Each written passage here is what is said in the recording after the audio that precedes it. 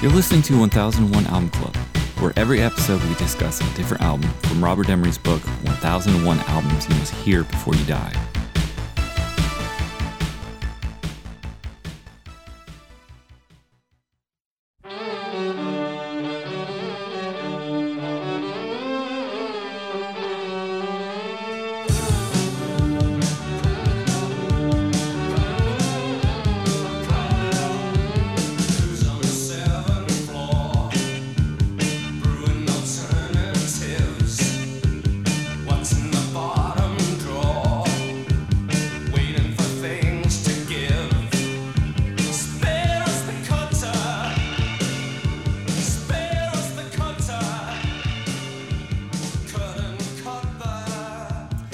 This episode, we'll be talking about Echo and the Bunnymen, Porcupine. On the line, I have Rob. Yes. Ben. Hello. And Kyle. Howdy. Porcupine is the third studio album by the English post-punk band Echo and the Bunnymen, first released on the 4th of February 1983. The producer was Ian Brody, and the genre is post-punk and neo-psychedelia. I'm going to read from the book, Mark Bennett.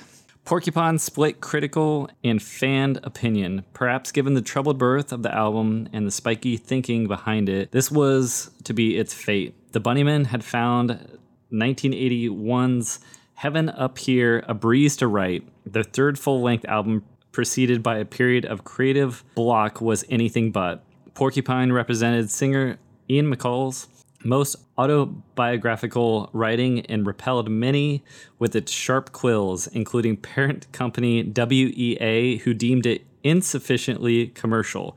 Weirdly, the band agreed and went back to the studio to use the first version as the springboard for the second attempt. This turmoil goes some way to explain the power of Porcupine. Its first single, The Back of Love, alternatively breakneck and dreamy, distilled perfectly the feelings of awe and otherness that only Echo and the Bunnymen seemed able to conjure. Who else could break the back of love in a celebratory fashion? Indian violinist Shankar recorded a sitar-led intro and chorus to second single, The Cutter, much to the chagrin of the entire band. Manager Bill Drummond also recorded a trumpet section for the joyously soaring middle eight. Despite their anger, the band conceded it improved the song. The Cutter reached number 8 in the UK in January 1983, and the album peaked at number 2.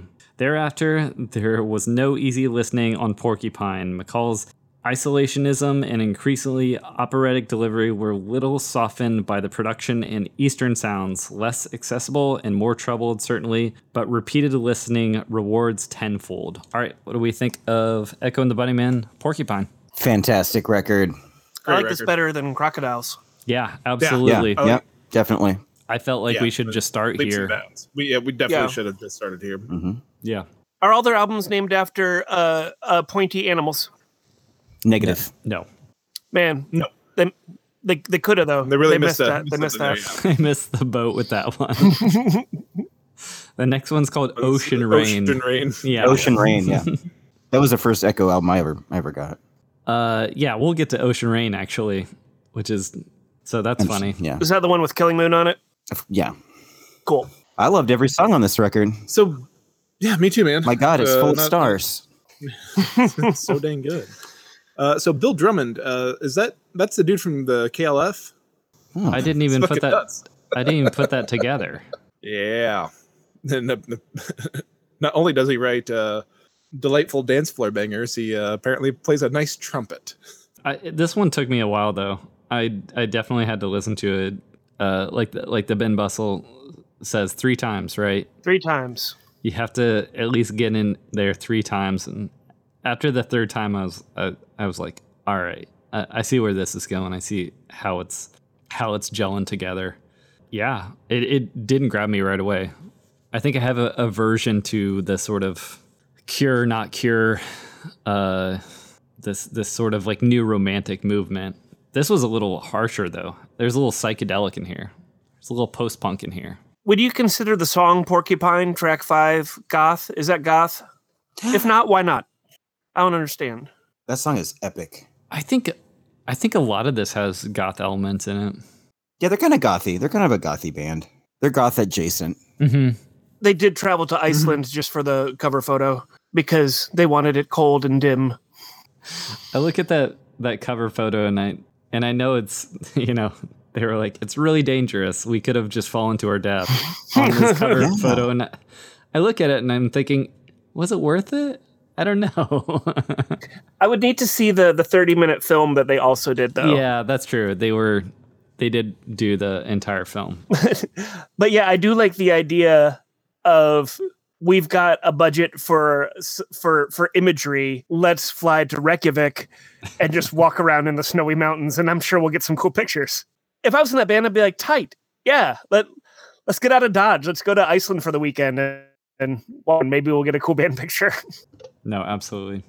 Iceland has like on the sides of the major highways just stopping points for saunas because of all the geothermal stuff. You they just have boxes you can pull over next to in sauna. That's awesome. Which is pretty cool. You know what this album gave me feelings of? It reminded me of Juju, the Susie. Like just this feels like the shift. And I know that they had a hell of a time making this record, but it's a decided difference between what Crocodile to this. You know what I mean? Yeah. So you're not saying you're not comparing it musically. You're saying it in terms of growth from their first album to the okay. I agree, 100%. I see this that. feels like it was written by adults who had been playing their instruments for a minute. Everything's better on this record. Yeah, a lot. Yeah, Crocodile just did not. It didn't hit me well. Not like this. It felt like a lot of workshop material. Like they had a lot of different songs that were okay, but as a whole album, it felt like they were picking apart from here, and this feels, more like, I think Ian, maybe just took control and said, we're doing this stuff. Yeah, I mean, he produced the whole fucking thing. Like this is his baby. Wait, there's two Ians. Which Ian Ian? McCulloch. My Ian bad. McCulloch. That's just strike that from the record. His I don't want to voice get yelled at just by soars on this. His voice is incredible on this record. Yeah, it's really good. Apparently, making this album was just a shitty time the whole time. Yeah.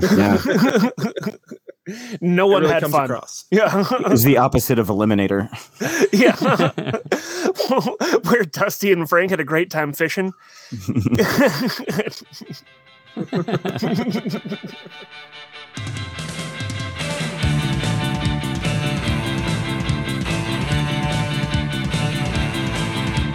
I'm on the chopping block, chopping off my stopping thoughts.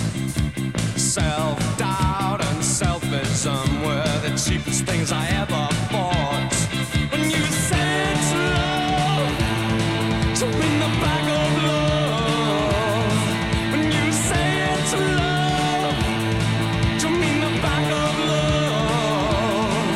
When taking advantage of, breaking the back of love. So I really want to know why it was initially rejected. Like what did they do? I listened to the alternate versions, and they sound great. I have no idea what the record company was wanting. I couldn't tell you. Is that what I heard a bonus track, the different version of the Cutter, where it's like just a guitar playing that sitar line instead of like a. Actually, I don't know if that's from the original, what they originally did. The Cutter is like my favorite song on this record, and I actually I like the jangly guitar one more than the more produced one, actually. Yeah, but it's a good song. Yeah, man. Cutter was the only song I'd ever heard on this record previously. So, first track, I was like, this is pretty good. I love that song. And then, The Back of Love? I didn't know that was a single. I'd never heard that song. Just, that 1-2 combo at the beginning of the record. I like this whole record, but the first two songs are definitely my favorite two songs. That might just be me. I didn't realize they were the two singles. I found that out later when I was reading about it. What about Heads Will Roll, though? Oh, Heads Will Roll's good. Yeah, I like Clay, but those first two songs really grabbed me on my initial listen. Yeah. And Because they're poppy. and I was design. hoping there'd be something on side B that would grab me like those two. I guess Heads Will Roll. But by the time we get to Higher Hell, I don't know. Maybe I just need more listens to Higher Hell, but by Higher Hell, I just wrote boring and long. Okay. Did you guys notice the singles release? Like Back of Love was released in May of '82. Cutter wasn't released until January of '83. Yeah. That's a long fucking time. Why would that be? No idea. But just trying to stretch it out to see if they can knock Thriller off the fucking chart. I guess. I don't know. Yeah, maybe they're just waiting, biding their time. They're like, we're not going to compete with U2 and Thriller and Madonna. I was going to say, someone else that we're covering is the one that to take that crown of knocking Thriller. Yeah. This has a real vibe to it that is hard to describe. It has that echo, those ringing guitars, but then it has a bit of the psychedelia throughout that violin and just the way it's presented. I would say almost too, it doesn't sound like there's singles in the traditional sense too. I mean, maybe Back of Love, but there's not like a hook. I feel like in a lot of these songs. I think the Cutter has a pretty good hook. I think that whatever bridge / verse thing where it like breaks out with the horns is like it kind of reminded me of Dexys a little bit with like the tonal shift. The one that we have in our ears right now is this My White Devil? This is Clay. This is Clay. Okay, my bad. Yeah, this had remind me a little bit of get some Joy Division out of it. Sure. And some of the guitar work, like breakdown wise, actually remind me a lot of Sonic Youth. Yeah. Yeah, they're just stretching, man. And everything they're throwing at the wall is sticking. Yeah. I love the little which is crazy touches too, like on the last one, White Devil, I don't know if it's a marimba or xylophone. A little xylophone. Yeah. Oh, I love that little breakdown with the xylophone. I mean, just those little touches. Oh yeah. Love the mallets. And now we have Porcupine. Yep. Porcupine Racetrack.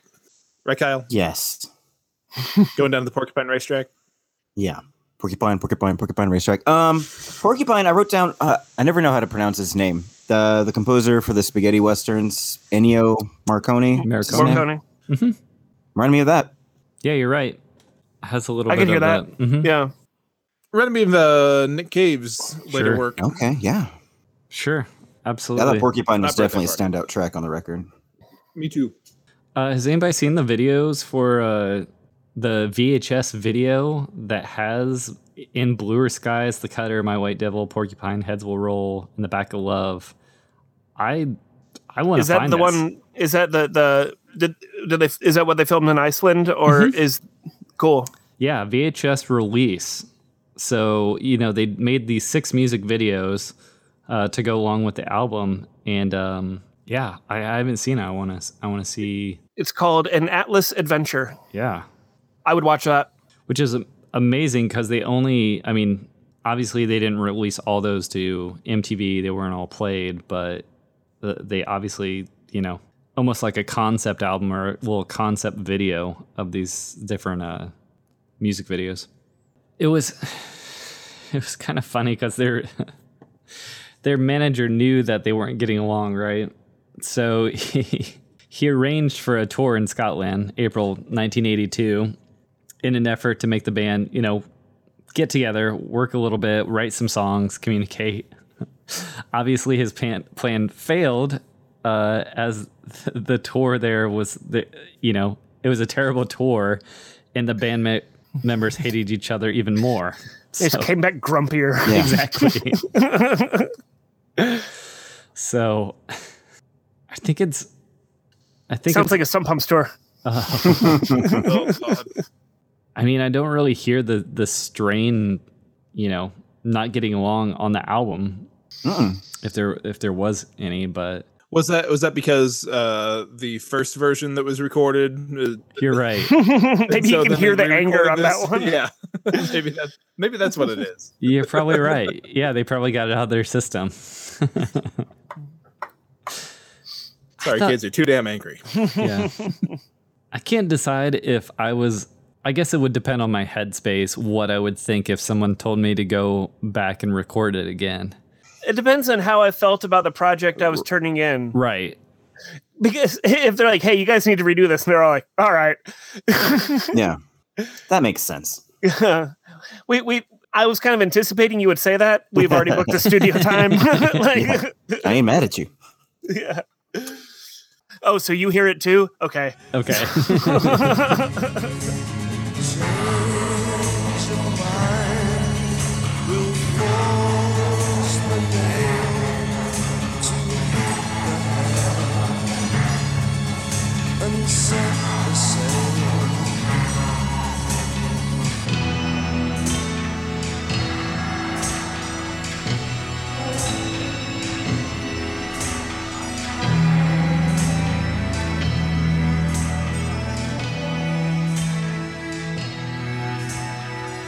I'm looking forward to listening to their Ocean Rain after this one, because I'm pretty familiar with that one, but just kind of see, I don't know, how they evolved a little bit in that year, because they're on fire here.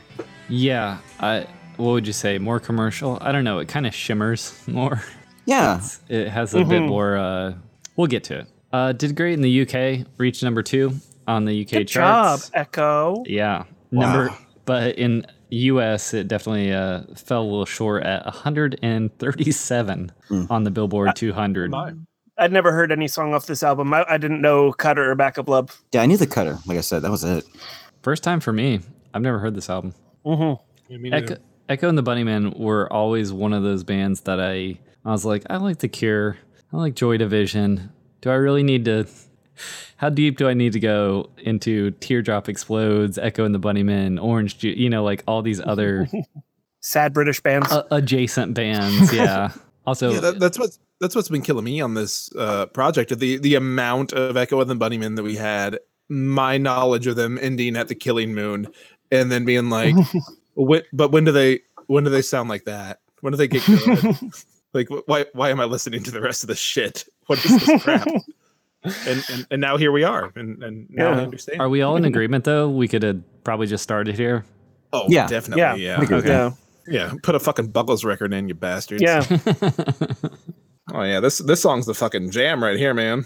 Yeah. Is this Heads Will Roll? Yeah, it is. Mm-hmm. Yeah, that's a fucking hell of a song. Yeah, Driving groove. That's a mixtape right there. Yeah. Oh, yeah. Mm-hmm. High drumming too. Yeah. I like everything about this track. I like the little twiddly-dee guitar flourishes during the chorus. I like just the drivingness of it. It just like moves forward. Rob, I know you and Kyle are big on Psychedelic Furs. When you hear this, does it relate anything to Psychedelic Furs for you? Or is it completely opposite? Okay. Not really. I mean, not opposite, but it doesn't, it doesn't feel as if one is, in the same room as the other, like it's a pretty. I could see them playing a show together. Sure. Oh yeah, and I would be there. I would watch that show. Yeah. I would stand up the whole time, even though my back hurts because I'm old and the concrete floors just don't do anything for me anymore. Give me that show. You got to get those orthopedic shoes. I'm gonna be leaning on that stage, all 6'4" of me. Fuck you for not getting here early, you short piece of shit. Produced by was it Ian Brody? Kingbird. Yeah, who later went on to form the Lightning Seeds. So I stopped eating pigs like 3 years ago. Okay. So I really like the line in Porcupine when he said, "Smash the pig, this pork is mine. I'm pining for the pork of the porcupine." It's so fucking awesome. That is good. that's you every time the McRib comes back. Kyle, what if I made you a porcupine meat McRib? I'd like to smell it, I suppose. I watched that show, that reality show Alive, where people just need to survive out in the wilderness on their own, and the last person still out there that hasn't tapped out wins. According to those people, porcupine is a delicacy, and they're always hoping they can catch themselves a porcupine. What the fuck? Yeah. They want the pork of the porcupine. They're pining for the pork of the porcupine. That pork is mine. All positive? Yeah, it's a good one. I like this. All right. I'm glad the book showed me this record. It's going to be one I listen to more often than not when this project is done. Yeah, this is great. Look for a copy. I don't know if there'll be any Dusty Bins, but seeing a single Echo and the Bunnymen record. I don't know how many of these records, copies of this album there are stateside. Yeah, they sold over 100,000 in the UK, so might have to get an import. All right, next time we'll be talking about ZZ Top, Eliminator. All right, thanks, Sean.